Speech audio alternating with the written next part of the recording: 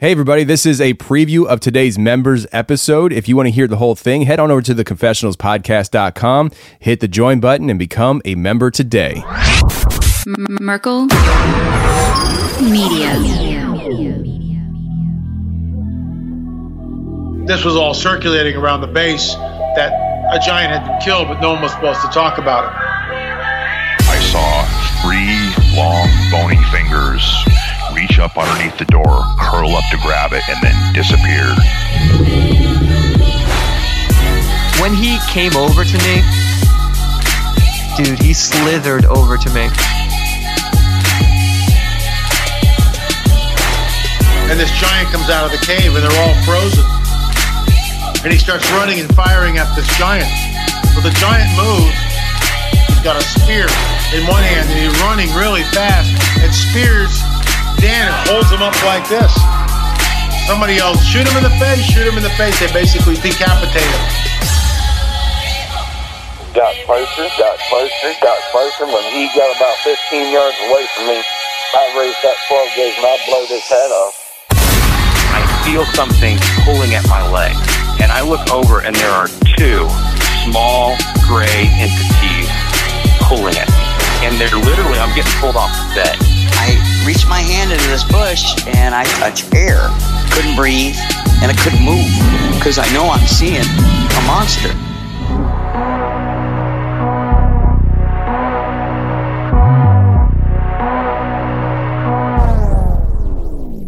Yep.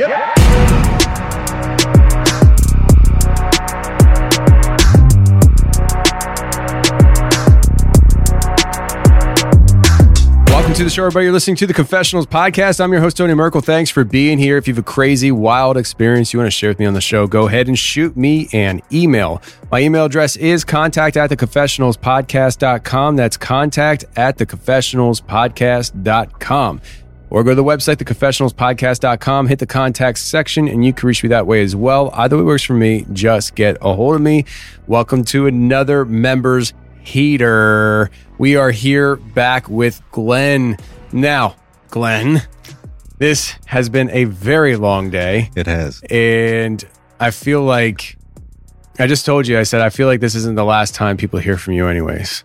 This is just, today has been an absolute pleasure. I'm so glad we decided to do this in person because we originally were scheduled to do this remotely. Right. And again, I asked you about this earlier and I forget now. What happened that we couldn't? Oh, it was the browser. Technical issues. Yeah, technical issues.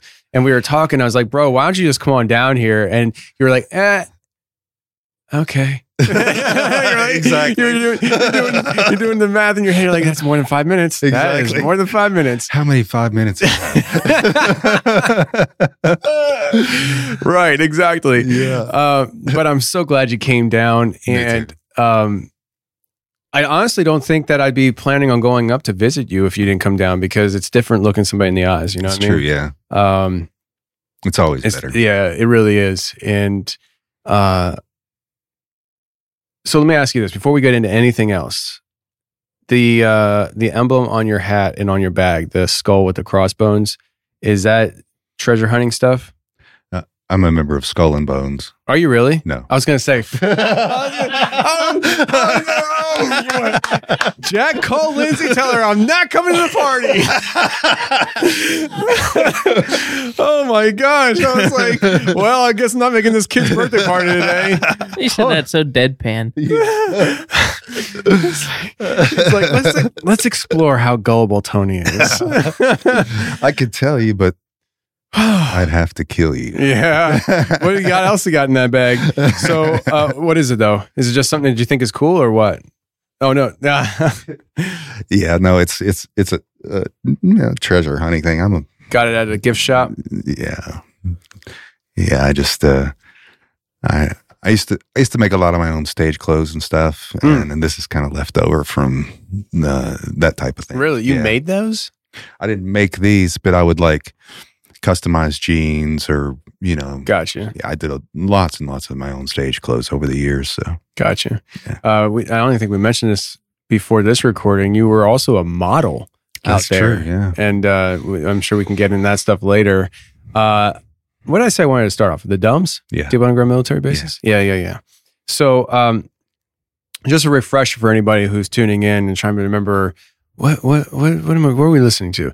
On Tuesday, you guys heard about almost 3 hours of a public show where we started exploring Glenn's life. And I remember ending that segment feeling like, man, we just talked for almost 3 hours and I feel like we didn't scratch the surface. And then Jack confirmed that to me. He's like, yeah, there's like so much more. And then, we did the overtime where we talked about the magical cave. And that in itself, like it's like we gave just the 1,000-foot view, really, it feels like. Yeah. I do plan on exploring that cave with you. And I want to go in that cave. Yeah, man. I want to go in. We will do it. My wife is not happy about it already. I can tell you that much right now. I might not tell her. Exactly what I'm doing in Kentucky. I'm just like, oh, treasure hunt. Yeah. I'm going to go dig up some gold. Don't worry about it. Come back with some gold. Be home by midnight. Don't worry about it. And then I'm going through some kind of like interdimensional realm. And we lost Tony. In this realm, it's 50 years goes by. Lindsay dies a widow. And I come back in another time and I'm like, yeah, what's up? Where did we go? It could happen. Hey, you never know. But we talked about the magic cave of mystery in Kentucky, and we'll be going there, checking it out for sure. You had Bigfoot encounters there. Mantis, the dragon, because you were going through alternate states of existence through the shamanistic things that you were doing, Wendigo, all that stuff. This is a magical cave, and it really is. It is, yeah. But your life is magical, man. Like your life is just, it's not even just like if I said if your life is a little bit of everything, it's an understatement, because it's not like, oh yeah, I had a friend that was it's like you have all these twists and turns in your life, and they're deep twists and turns. It's not just like significant. It's very significant. Right. And so, you're very unique, and, there's a reason for that, and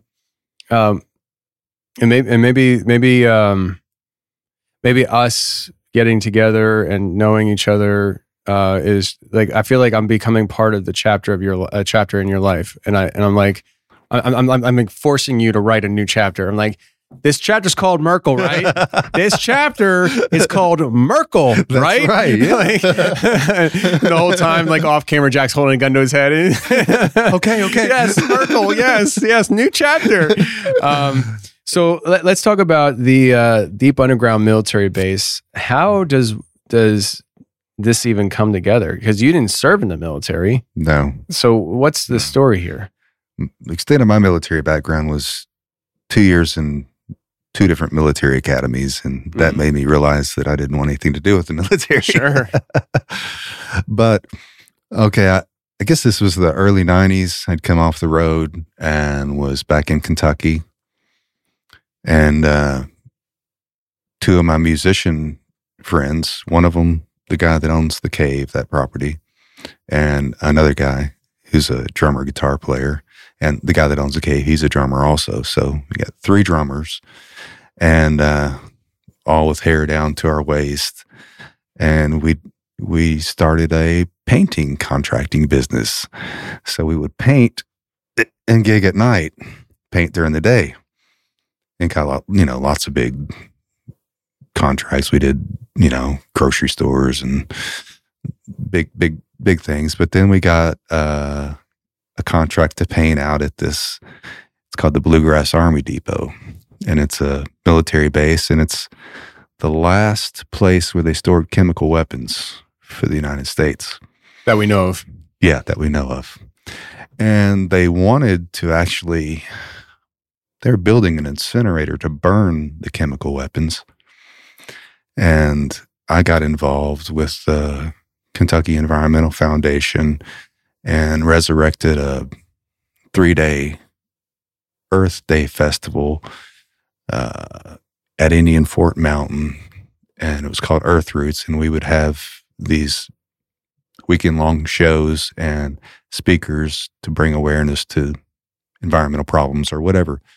So long story short, we ended up through our efforts, we ended up getting the military to not burn them, to neutralize them with water. So that was how, that was part of my involvement with the base. But as painters, we got a contract to go in and paint these buildings on the base. So they basically, this is back in the 90s, before 9/11. So security was pretty much non-existent. Very different. Yeah. They let these 3 long-haired guys go in unsupervised on this military base. We went everywhere. I mean, we'd go paint and then we'd take a break and we'd ride around and check stuff out, see the entrances to the underground facilities, lots and lots of like igloos where they stored all the chemical mustard gas and sarin and all that stuff. Was it still there or was it just remnants? Still there, yeah. So the mustard gas and stuff was still there? Still there. In the 90s? Yeah. Wow. This was before they disposed of it. And they would have leaks all the time. Yeah. My mother was a emergency room, supervised the emergency room from 11 to 7 in the evening, 3rd shift. And that's when they would send the people in because it keep them under the radar, the people that got exposed to the gas. Yeah. So we're don't want this in the public. Yeah. And, you would see like there's the entrances that go underground, they may look just like a house. Yeah. Just like a house but why has this house got, like 3 rows of barbed wire around it, and it's, and nobody lives in the house. It's just probably walk in and it's just an elevator that goes down, And one of my buddies was a pilot. So we'd even fly over the space for fun. Like we'd get up in the plane and we'd take turns flying. I'm not a pilot, but it's easy to fly. But we'd fly over this base, which we probably weren't really supposed to do. But we did it anyway in a Cessna. And I would be taking pictures, taking all kinds of pictures of stuff that probably, like they had these big, huge craters where they would blow up and burn munitions, these big burn pits. And it was just poisoning all the communities and just getting into the groundwater and giving kids birth defects and just cancers and stuff. And yeah, so I don't know what all they were doing there, but I know the UFOs that come to my house, military helicopters from that base come out when they're there and check them out. Is that a consistent thing? Yeah. How do you know they're coming from that base? Well, it's the only base that's close by. And I mean, it's really close as far as the crow flies. It may be 20 miles or 30 miles at the most. And they get there so quick and so often. It's like during the day, you won't see a helicopter flying anywhere around there. At night, when the UFOs are up there, they fly by every 2 or 3 minutes. It's like they're checking them out, but from a safe distance, you can watch them. And one time I was looking at it, one of the UFOs, and a big helicopter, like the bigger, like an Apache? Yeah. Flew and got it got closer than I'd ever seen any helicopter get before. And it shot a beam, the UFO shot a beam out of it, like a laser or a directed energy beam, and hit that chopper. And it was like this. It was like zap. And it went, whoa. It's like brown pants moment for those guys. Wow. And they got the hell out of there and they didn't come back. Get back there. You got to get back there. Nope. But the Court martial, I don't care. Yeah, really. But the small helicopters, they'll come way out and arc around them and then head back, And, You saw that with your naked eye? yeah. The beam? Yeah. Was it a steady beam or was Yeah. it like a laser, like shoot out? Just shot out like a. So it wasn't like a lightsaber, like it was like a. No, it looked like it was still connected to the. Okay, ship. so yeah. Yeah. Okay.